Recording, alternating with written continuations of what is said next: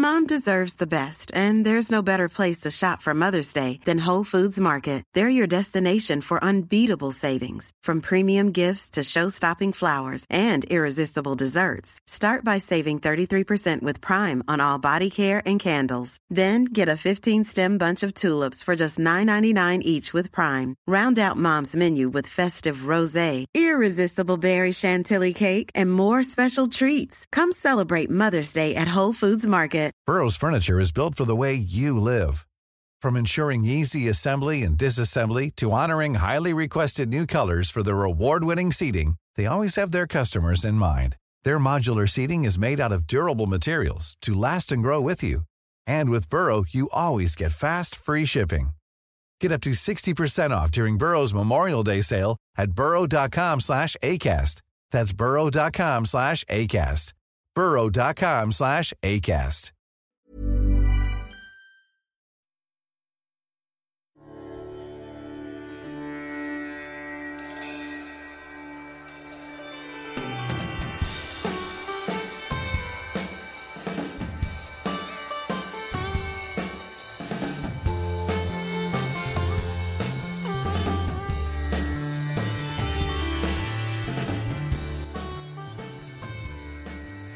Hi there! Welcome to History in Retrograde. This is the podcast where we use the ancient art of astrology to help us better understand the past. I'm your co-host, Chandler O'Quinn, and joining me live via satellite is my mom. Hi, Mom! Hi, Chandler! Are you ready to begin another grand experiment? Yes, I am. I'm ready. All right, let's do this. Okay, well, first I just want to say thank you so much to all the listeners out there. We love you all. We're very happy that you're there and listening to us and downloading the podcast. We're going to make more podcasts for you. We just want to know we love you. Yeah, we are very excited to see how big we're growing and that we're listened to all over the country and in different countries around the world even. It's really remarkable and glad that you're enjoying it, and we hope to have another one, another great one teed up for you right now. We're very appreciative of all of you. Thank you.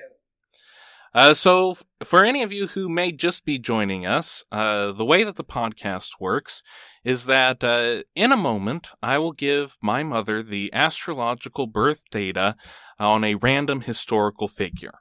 Now, you, the audience, already know who this historical figure is.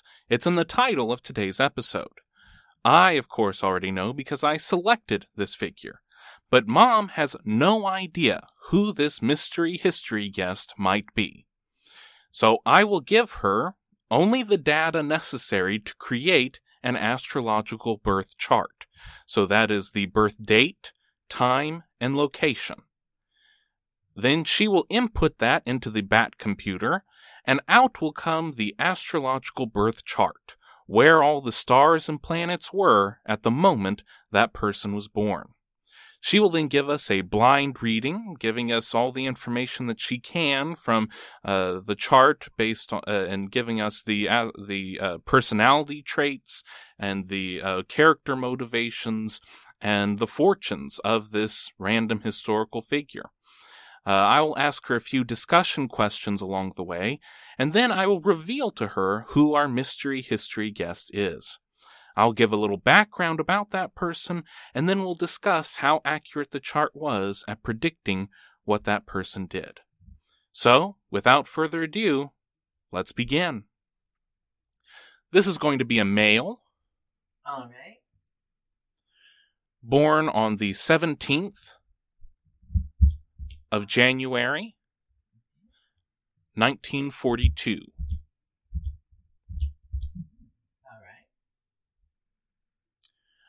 The time is 6:35 p.m.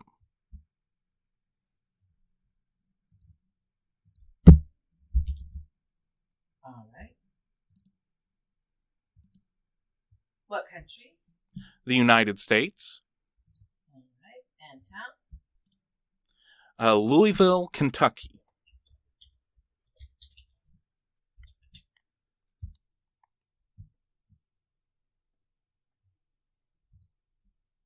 All right.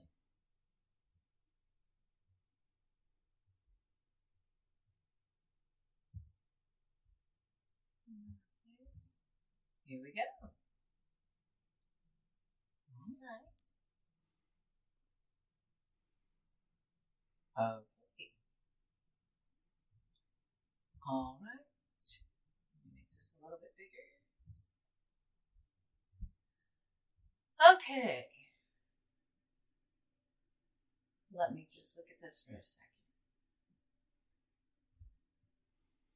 Now, from my untrained eye, I would think that this would be another very dynamic chart. Yes, this is a very dynamic chart. The interesting part of this chart is that it is very well dispersed. All the planets are fairly well dispersed. There is a concentration. See, this person has triple Aquarius, double Taurus, okay? So I'm just looking at the different aspects of it. I was just studying it really well. And finding it very interesting that this person has North Node in Virgo in the second house, conjunct. Oh, is it conjunct? Yes, conjunct Neptune in the second house. So, I always like to go to the North Node first. Sometimes something else will catch my eye, but in this particular situation, or most of the time, I like to go to the North Node.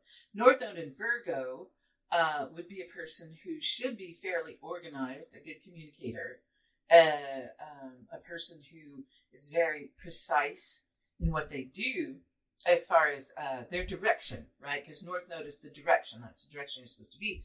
And second house is ruled by Taurus, which is Venus rules Taurus. So that is pleasurable things, money, luxuries, things like this. And then having Neptune conjunct in Virgo would mean a very creative way of acquiring these things. Possibly being, a writer or some person who could be creative in that aspect, creative ways of earning a living. So there's that. This person also has their ascendant is Leo, which would make them, it should make them very gregarious. They should come, when they walk into a room, they're there. Mm-hmm. This person would be able to basically hold court in any room in the world. They have a natural ability of, and they should be very likable, but also be very strong, leadership qualities, and have kind of a lion way about them, like maybe even great hair, or interesting hair. There's always people with Leo rising either have great hair or it's very interesting. Mm-hmm.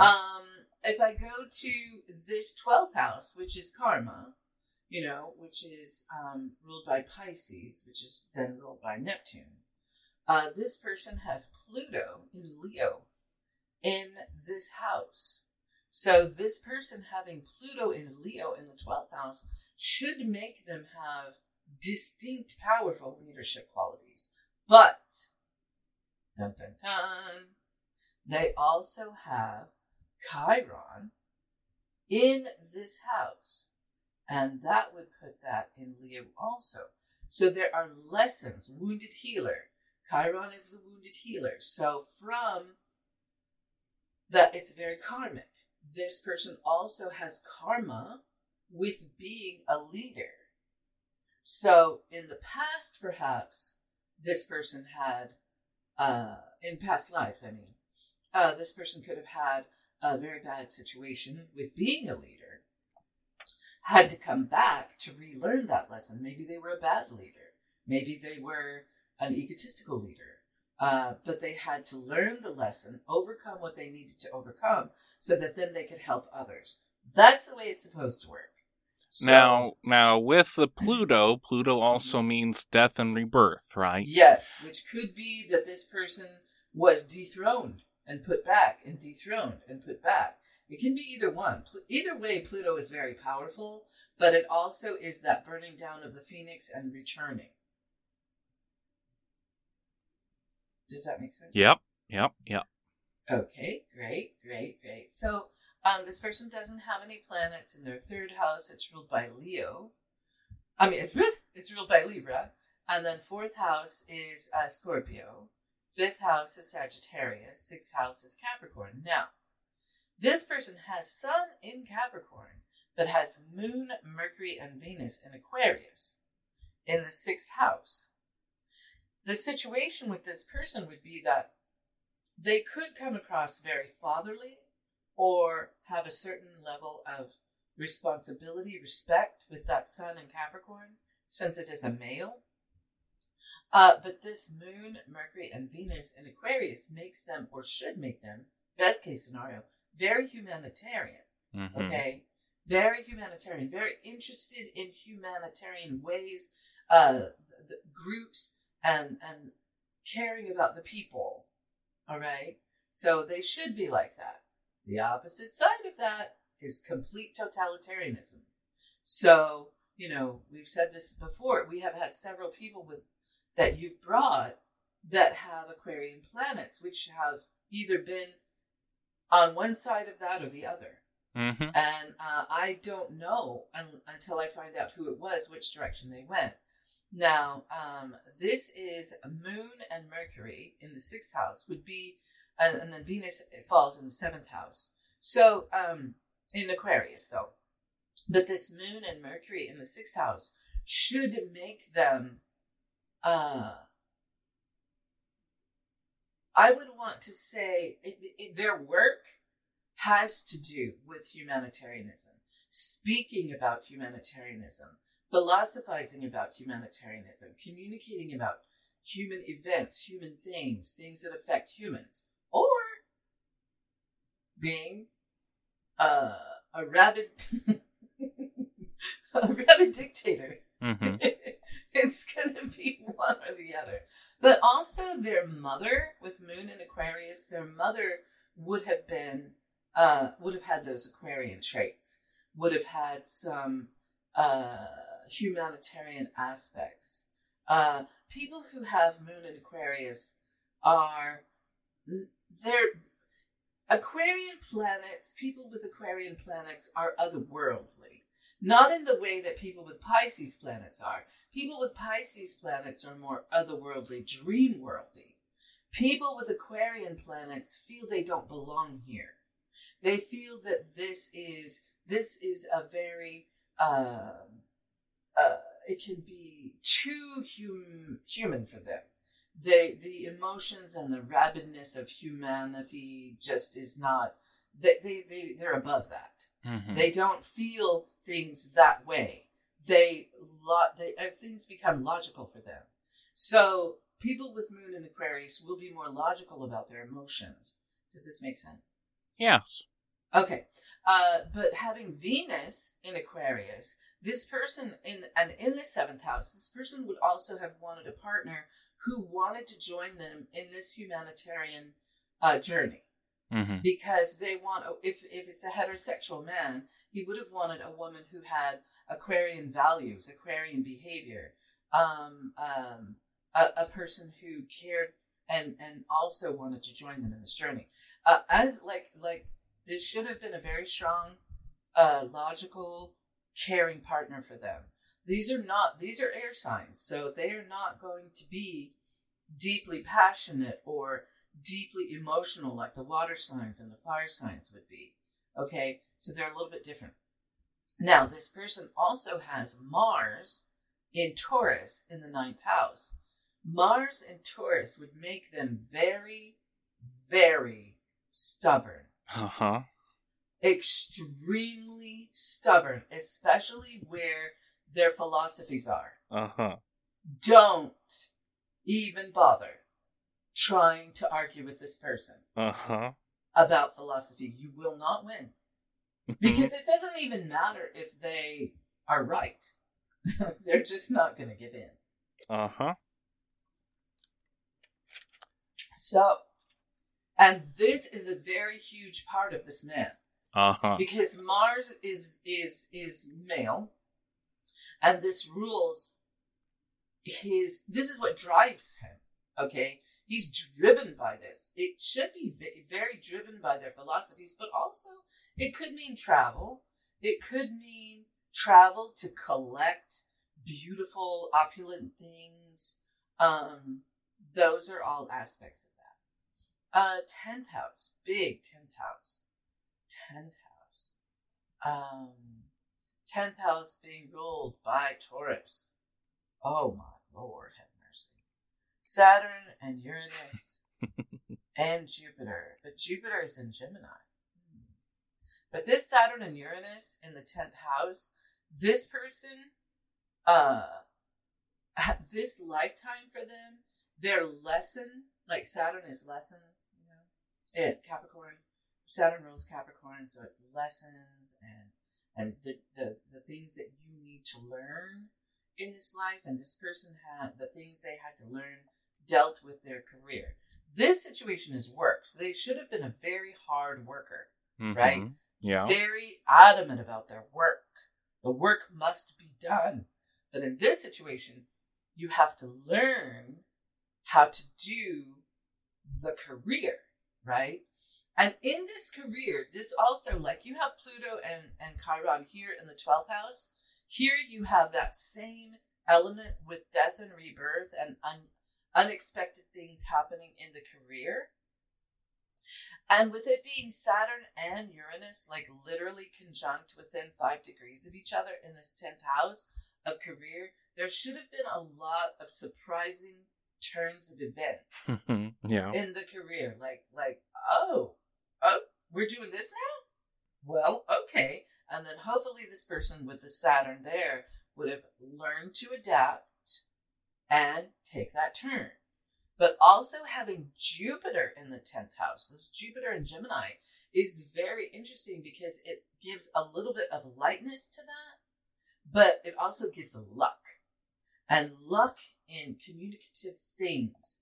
You're lucky. Somehow you have the right words. Somehow you are able to communicate this in a way that is very fortunate for you.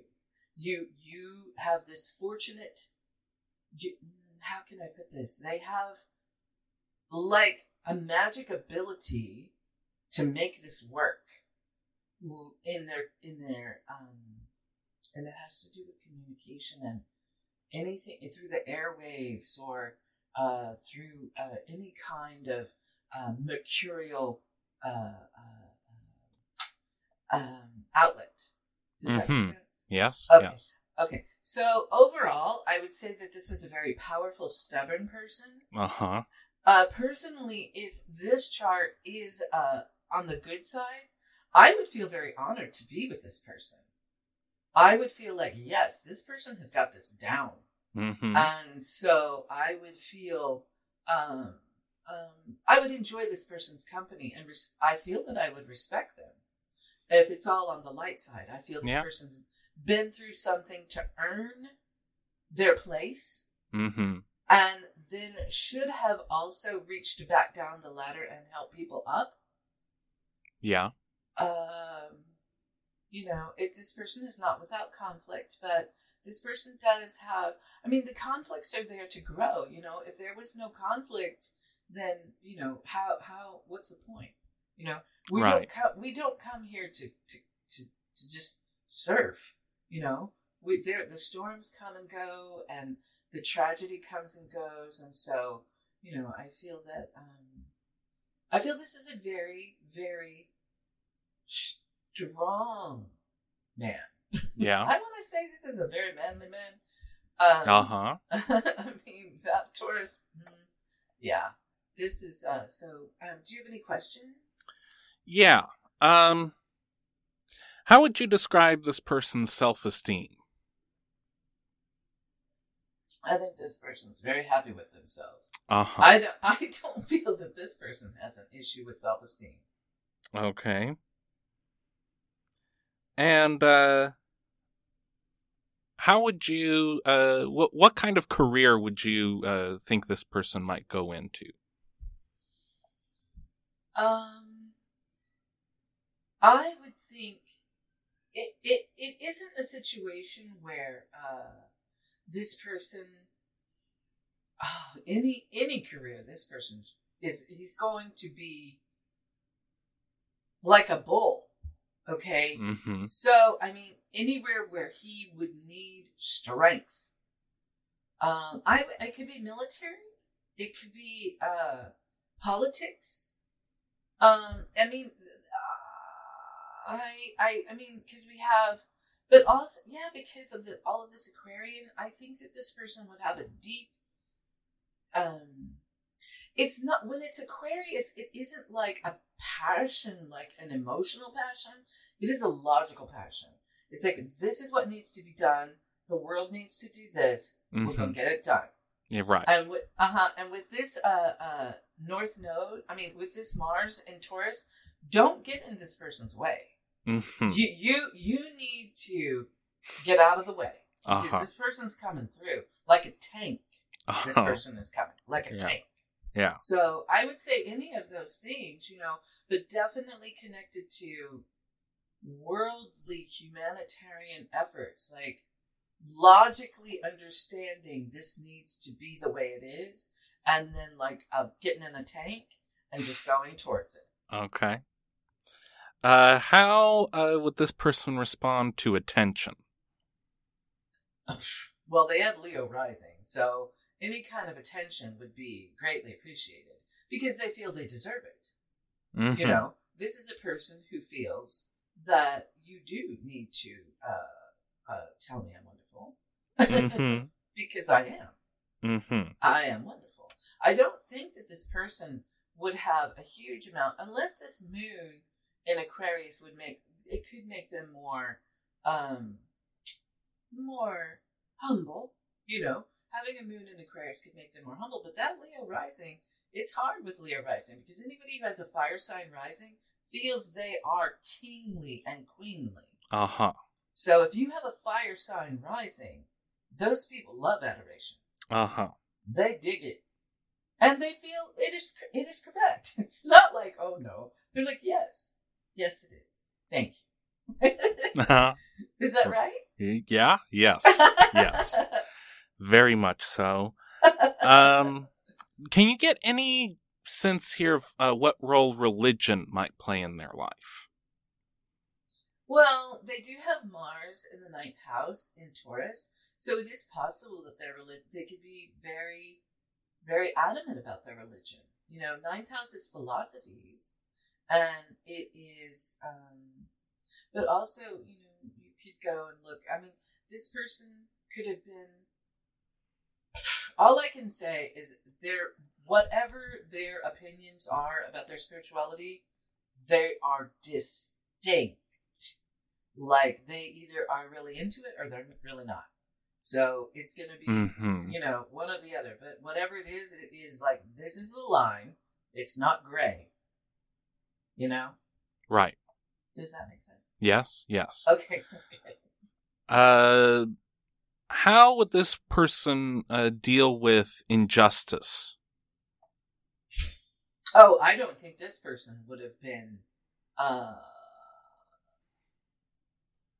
this person, I think, is... You don't do it. Uh-huh. Don't do it. Don't go again. Because this... this is not a person you want to mess with. Uh-huh. You don't want to antagonize this person. This person could basically eat you alive if they want to. Uh-huh. So this is not a person that you want to, go up against with, rigmarole, any kind. This person doesn't even have patience for, questions maybe. Uh-huh. Like, are you questioning me right now? You need to go. Right. Go away. There are no questions for me. I've said what I've said. Uh-huh. Now we're done. Right. Okay. This is one of the great readings so far. Any other things to glean out of the chart here? Anything you haven't talked about before that strikes you?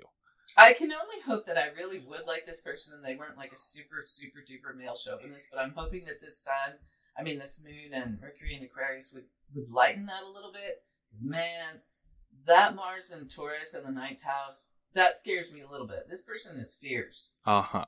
Yeah, fierce. That's definitely a word for... Normally, being a little extra can be a bit much. But when it comes to healthcare, it pays to be extra. And United Healthcare makes it easy with Health Protector Guard fixed indemnity insurance plans. Underwritten by Golden Rule Insurance Company, they supplement your primary plan, helping you manage out-of-pocket costs without the usual requirements and restrictions like deductibles and enrollment periods. So when it comes to covering your medical bills, you can feel good about being a little extra. Visit uh1.com to find the Health Protector Guard plan for you. Mother's Day is around the corner. Find the perfect gift for the mom in your life with a stunning piece of jewelry from Blue Nile. From timeless pearls to dazzling gemstones, Blue Nile has something she'll adore. Need it fast? Most items can ship overnight. Plus, enjoy guaranteed free shipping and returns. Don't miss our special Mother's Day deals. Save big on the season's most beautiful trends. For a limited time, get up to 50% off by going to BlueNile.com. That's BlueNile.com. Burrow's furniture is built for the way you live. From ensuring easy assembly and disassembly to honoring highly requested new colors for their award-winning seating, they always have their customers in mind. Their modular seating is made out of durable materials to last and grow with you. And with Burrow, you always get fast, free shipping. Get up to 60% off during Burrow's Memorial Day sale at burrow.com/ACAST. That's burrow.com/ACAST. burrow.com/ACAST. Hey, Dave. Yeah, Randy. Since we founded Bombas, we've always said our socks, underwear, and T-shirts are super soft. Any new ideas? Maybe sublimely soft. Or disgustingly cozy. Wait, what? I got it. Bombas. Absurdly comfortable essentials for yourself and for those facing homelessness. Because one purchased equals one donated. Wow, did we just write an ad? Yes. Bombas. Big comfort for everyone. Go to bombas.com/ACAST and use code ACAST for 20% off your first purchase. Him. Well, I think I'm going to go ahead and give us our summary of the findings from the chart. Organized, precise communicator. Money, luxuries, creative and acquiring luxuries. Gregarious. He can hold court. You know when he walks into a room. Strong. Many aspects like a lion. Karma with being a leader. Dethroned and put back. Very humanitarian. Philosophize, communicate, care about humanity. Extremely stubborn, especially about philosophy. Travel plays a role in his life. Hard work, adamant about work. Unexpected turn of events with career. Luck with communication. A magic ability with communication. A manly man. Very happy with himself. Deserves attention. Very adamant about religion. And fierce. All that sound correct? That's what I see. Okay. So, in order to reveal who this person is, I really have to go into my box of tricks and pull out an impression. This is not of the person, but of someone who is very important to this person. And if you find this impression annoying, I do apologize, but if I had my druthers, I would have done the whole episode in this impression and maybe most of my life. It is one of my favorites. So, here we go. Hello, ladies and gentlemen. Welcome to ABC's Wide World of Sports. I'm Howard Cosell. Chandler's mom. You looking at the astrological birth chart of the man who gave us the rumble in the jungle, the thriller in Manila. This is the astrological birth chart of the boxer, formerly known as Cassius Clay, now forever known as Muhammad Ali. That's awesome! That's awesome! Oh, yes. Oh, yes. Absolutely. Well, this makes absolute perfect sense. Yeah, that's Muhammad Ali. That's great. Cassius Marcellus Clay Jr. was born January 17th, 1942 in Louisville, Kentucky. His father, Cassius Sr., was a sign painter. He was a very proud man, but was also an abusive alcoholic. His mother, Odessa, was a Baptist homemaker who was very kind.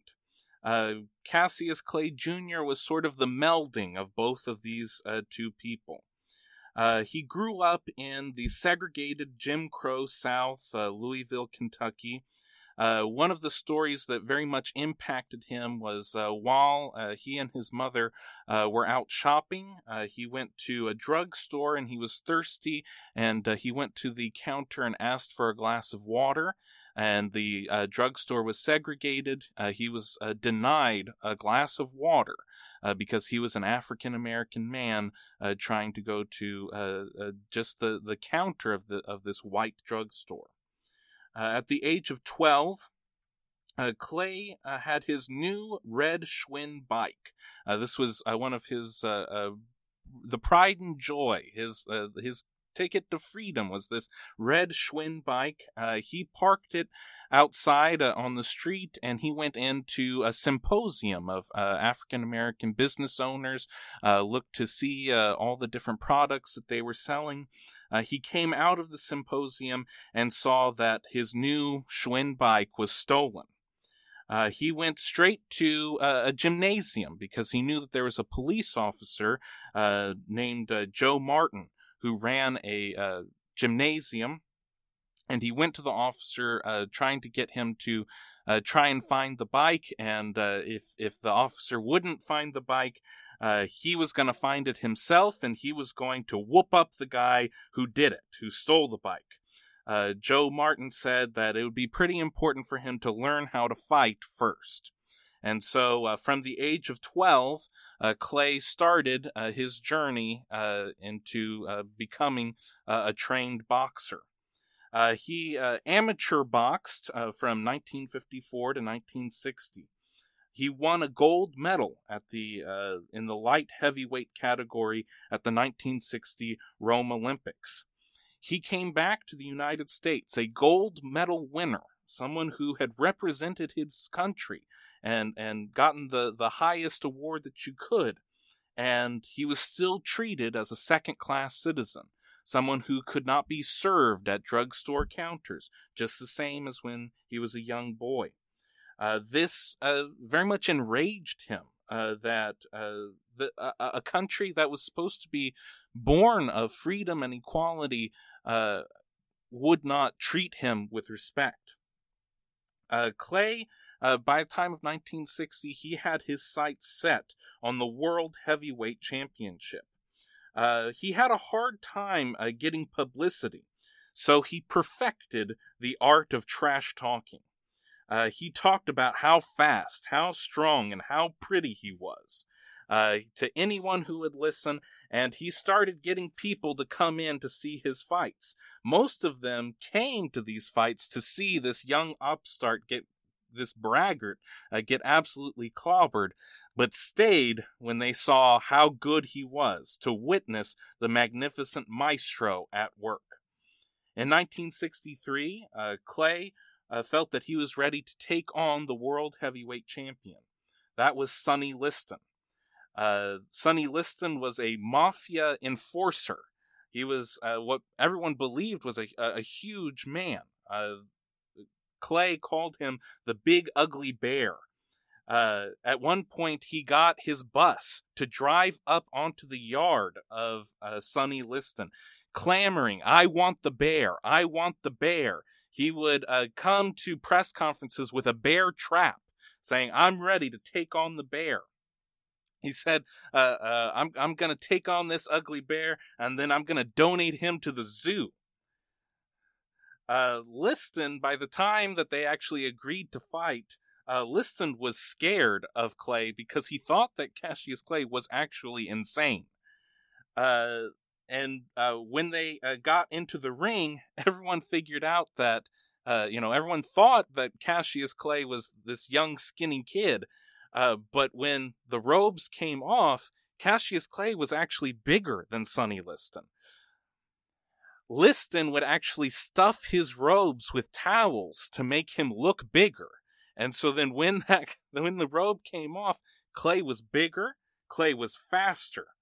They went 6 rounds, and at the end of round 7, Sonny Liston refused to get back into the ring. Clay won by technical knockout. At the age of 21, Cassius Clay became the heavyweight champion of the world. He went to the ring, he went to the microphone, he said, "I am the greatest. I shook up the world. I am the prettiest thing that ever lived."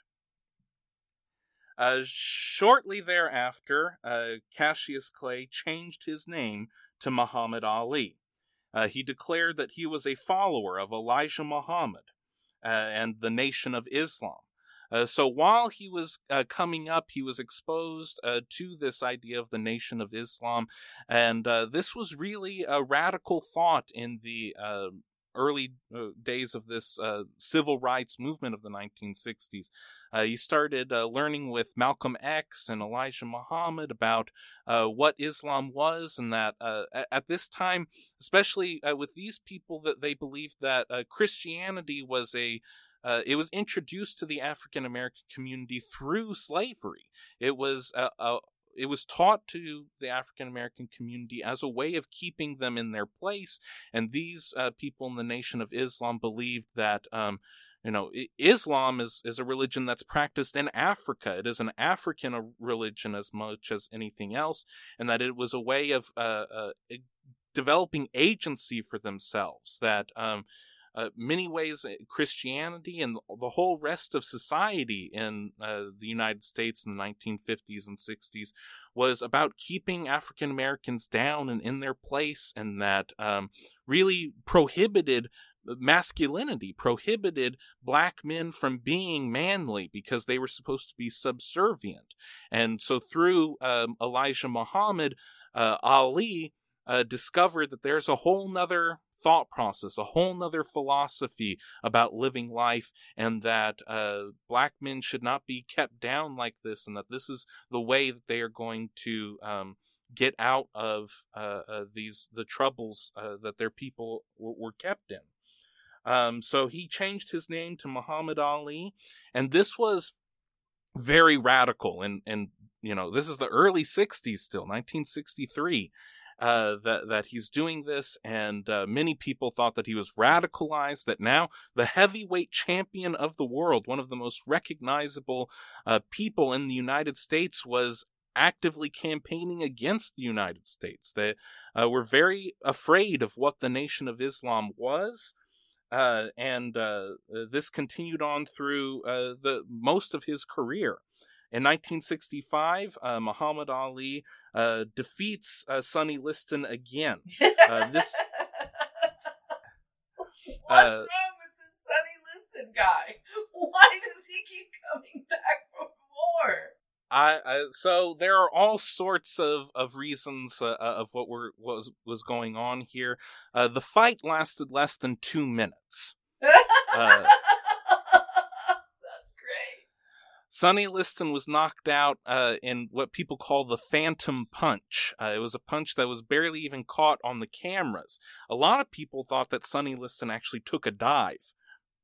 Sonny Liston had connections with the mafia, and they thought that the mafia put this whole thing together, and they bet on Muhammad Ali and told Liston to go down, early, and then that would, then they would all win these bets.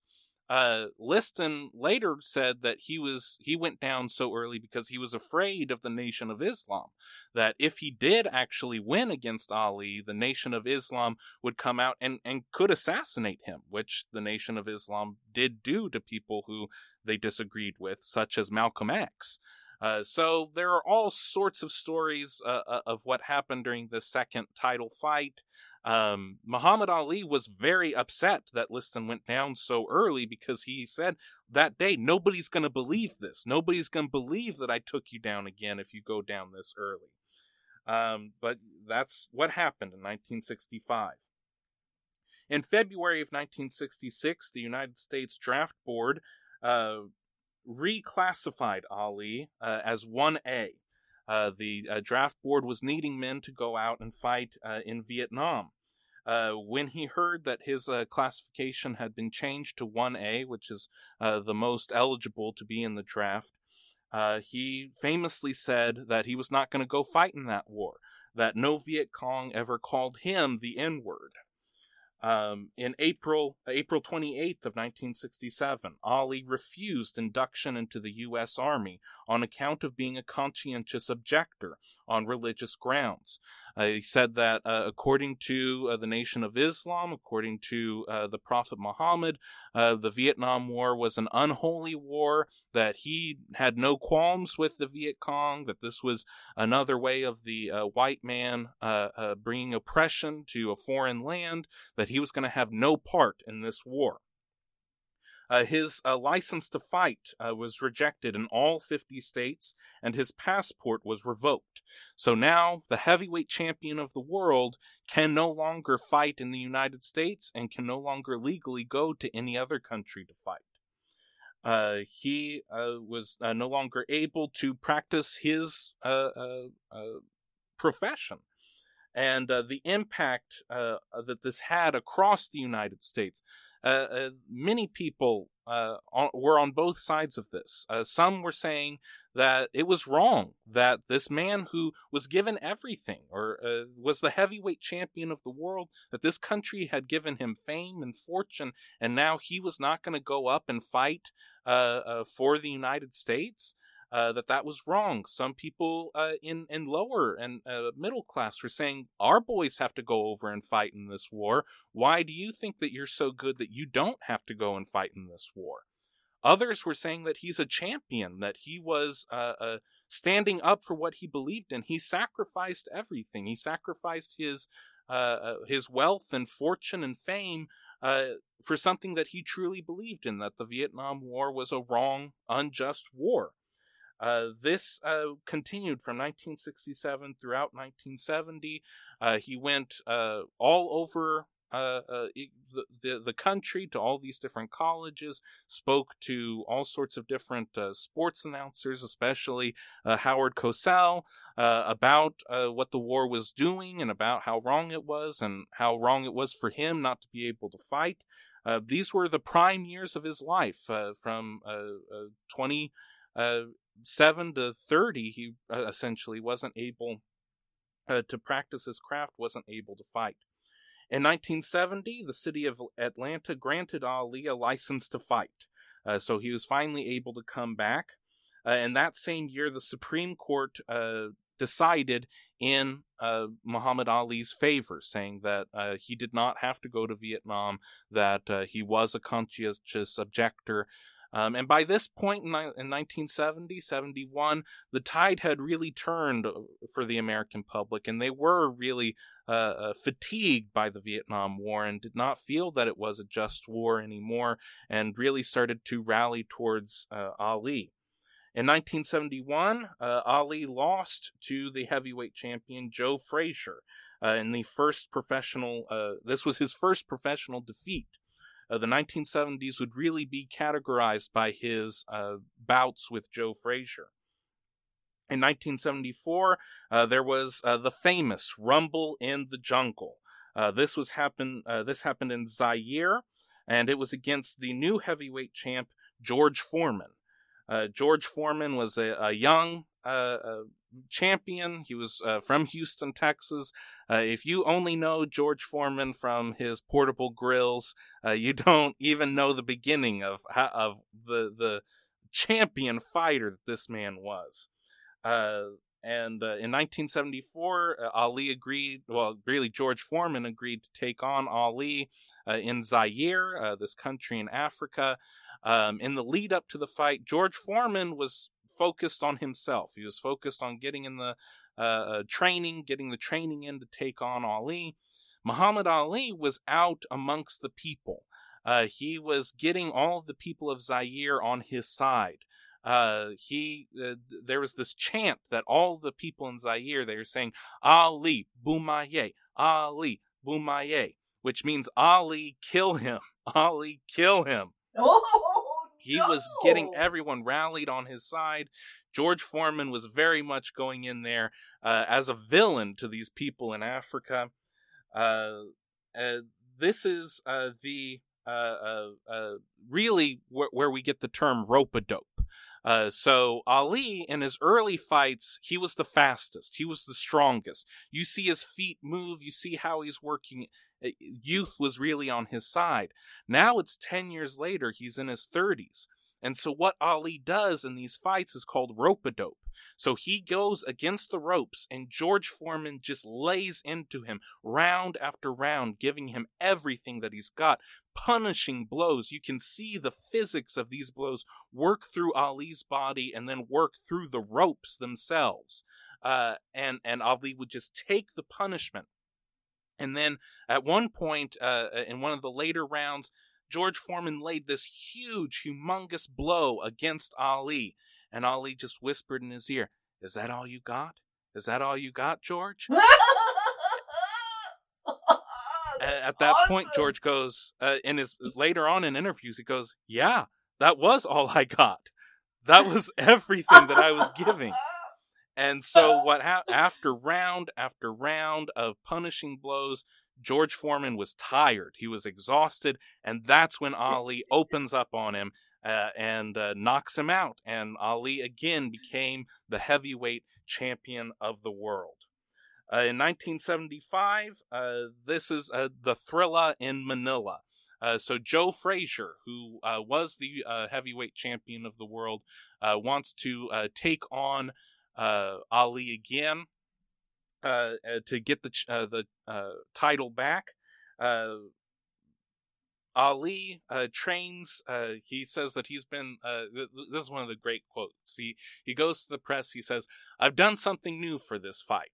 I done wrestled with an alligator. I done tussled with a whale. Handcuffed lightning, thrown thunder in jail. Only last week I murdered a rock, injured a stone, hospitalized a brick. I'm so mean I make the medicine sick." This was one of the, essentially one of the greatest fights of the 20th century. This fight in Manila, they were two equally matched opponents. It was round after round, and again, Ali taking the punishment, doing rope-a-dope, getting to the ropes, and round after round of Joe Frazier just beating and beating and beating him. Ali would later say that this was the closest he ever felt to dying. Was just taking this punishment, and then after 15 rounds, Frazier decided that he was not going to come back out, and Ali was still the heavyweight champion of the world by technical knockout. Ali continued fighting throughout the 70s, but he's in his late 30s by this time. He lost and won the title back against Leon Spinks, making him the first person ever to win the heavyweight champion of the world 3 separate times. He continued fighting into 1980 and 1981. People were clamoring for him to retire, that he was getting to 39, 40. Taking the punishment of young men beating on him was really affecting him physiologically. People were clamoring for him to retire, but he continued stepping into the ring. there was an absolutely disastrous battle against Larry Holmes, where you just see someone who's approaching 40 being pummeled by a young man. But he continued to get in the ring, but he did lose to Larry Holmes. After 1981, he did finally decide to retire. And he continued his appearances on talk shows and on shows across the world, but really started to focus on his philanthropy work, on humanitarianism, on going around the world, supporting charities, creating these ways to help these people who were downtrodden, try and help them lead better lives. In 1984, Muhammad Ali was diagnosed with Parkinson's disease. And he worked very hard, eventually with people like Michael J. Fox and others, to get more research done to help people with Parkinson's lead better lives. In 1996, at the Atlanta Olympics, Muhammad Ali was the one who lit the torch. By this point, he was one of the most beloved figures of American life. If you had told someone in 1967 that in 1996 he would be one of the most beloved figures, they wouldn't believe you because of how controversial his views were looked upon in the 60s. But by 96, he had everyone had come around to his view of things. Truly by 96, and then he still lived another 20 years after that. People recognized that this was a man who stood up for what he believed in. He was the embodiment of everything that we value as Americans. He was an independent thinker. He was a fierce fighter. He truly was the greatest. Muhammad Ali, he died on June 3rd of 2016. And really, his whole life really showed everything that we talked about here. The fierce fighter, hard work, fortunate, but a very good communicator. For someone who was dyslexic and did not receive a good education, he's really also one of the greatest poets of the 20th century, too, with how he expertly did his trash talk in his fights. Muhammad Ali definitely goes down as one of the greatest that ever lived. Absolutely. I have to say that growing up in the 60s and 70s, and I mean, watching Muhammad Ali and listening to his poetry and just thinking, this is amazing. The way this man puts words together is the most unique thing I've ever heard. And it's so inspirational. And it didn't matter. It wasn't so much about, I mean, he could say anything. Like the phrase that you said about a rock and a brick. It just was the power behind what he was saying and the way it went through you. Mm-hmm. And knowing what an amazing creature he was. He's just amazing and should forever be remembered. Hopefully he will be forever be remembered because he was quite a man. Yes. And set the precedent for actors and sports figures and people today that, just because you want to put them into different boxes and that they're human beings and they deserve to have their thoughts expressed just the same as anyone else.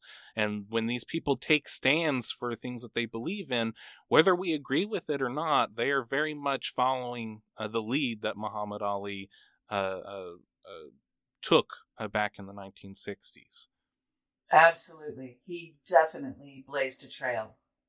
And I believe that many different communities, sports communities, humanity, everything, benefited from this man's efforts in all of these areas. And I don't know, I'm assuming, that with that North Node in Virgo, he diligently planned the things that he was doing.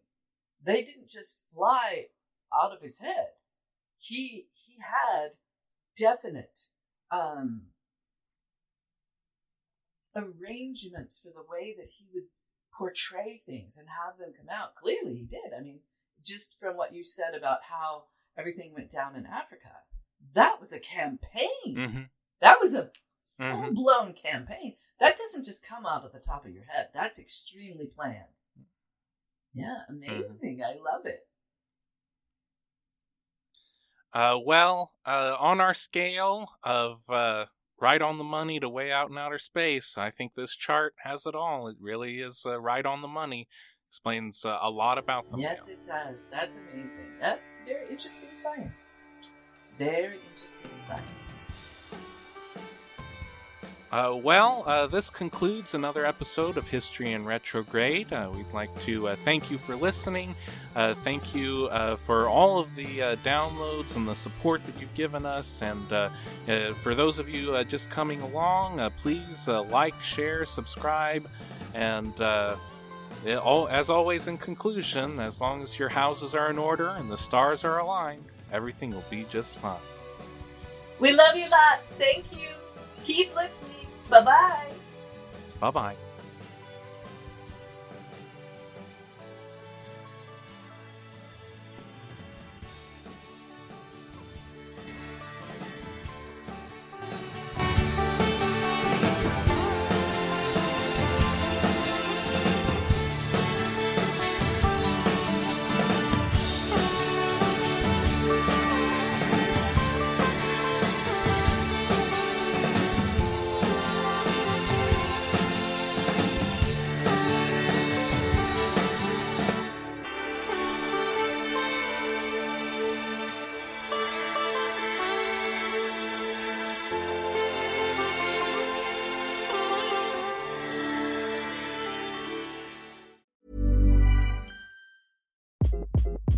Hi, this is Craig Robinson from Ways to Win, and support for this podcast comes from Invesco QQQ, the official ETF of the NCAA. Invesco QQQ is proud to sponsor this episode, and even prouder to provide access to innovation for the last 25 years. Basketball has had innovations over the years, too. We're seeing the game played in new ways every day. Learn more at Invesco.com/QQQ. Let's rethink possibility. Invesco Distributors, Inc. A lot can happen in the next 3 years. Like a chatbot may be your new best friend. But what won't change? Needing health insurance. United Healthcare Tri-Term Medical Plans are available for these changing times. Underwritten by Golden Rule Insurance Company, they offer budget-friendly, flexible coverage for people who are in between jobs or missed open enrollment. The plans last nearly 3 years in some states, with access to a nationwide network of doctors and hospitals. So for whatever tomorrow brings, United Healthcare Tri-Term Medical Plans may be for you. Learn more at uh1.com. Hey, it's Paige DeSorbo from Giggly Squad. High quality fashion without the price tag. Say hello to Quince. I'm snagging high-end essentials like cozy cashmere sweaters, sleek leather jackets, fine jewelry, and so much more. With Quince being 50 to 80% less than similar brands. And they partner with factories that prioritize safe, ethical, and responsible manufacturing. I love that. Luxury quality within reach. Go to quince.com/style to get free shipping and 365-day returns on your next order. Quince.com/style.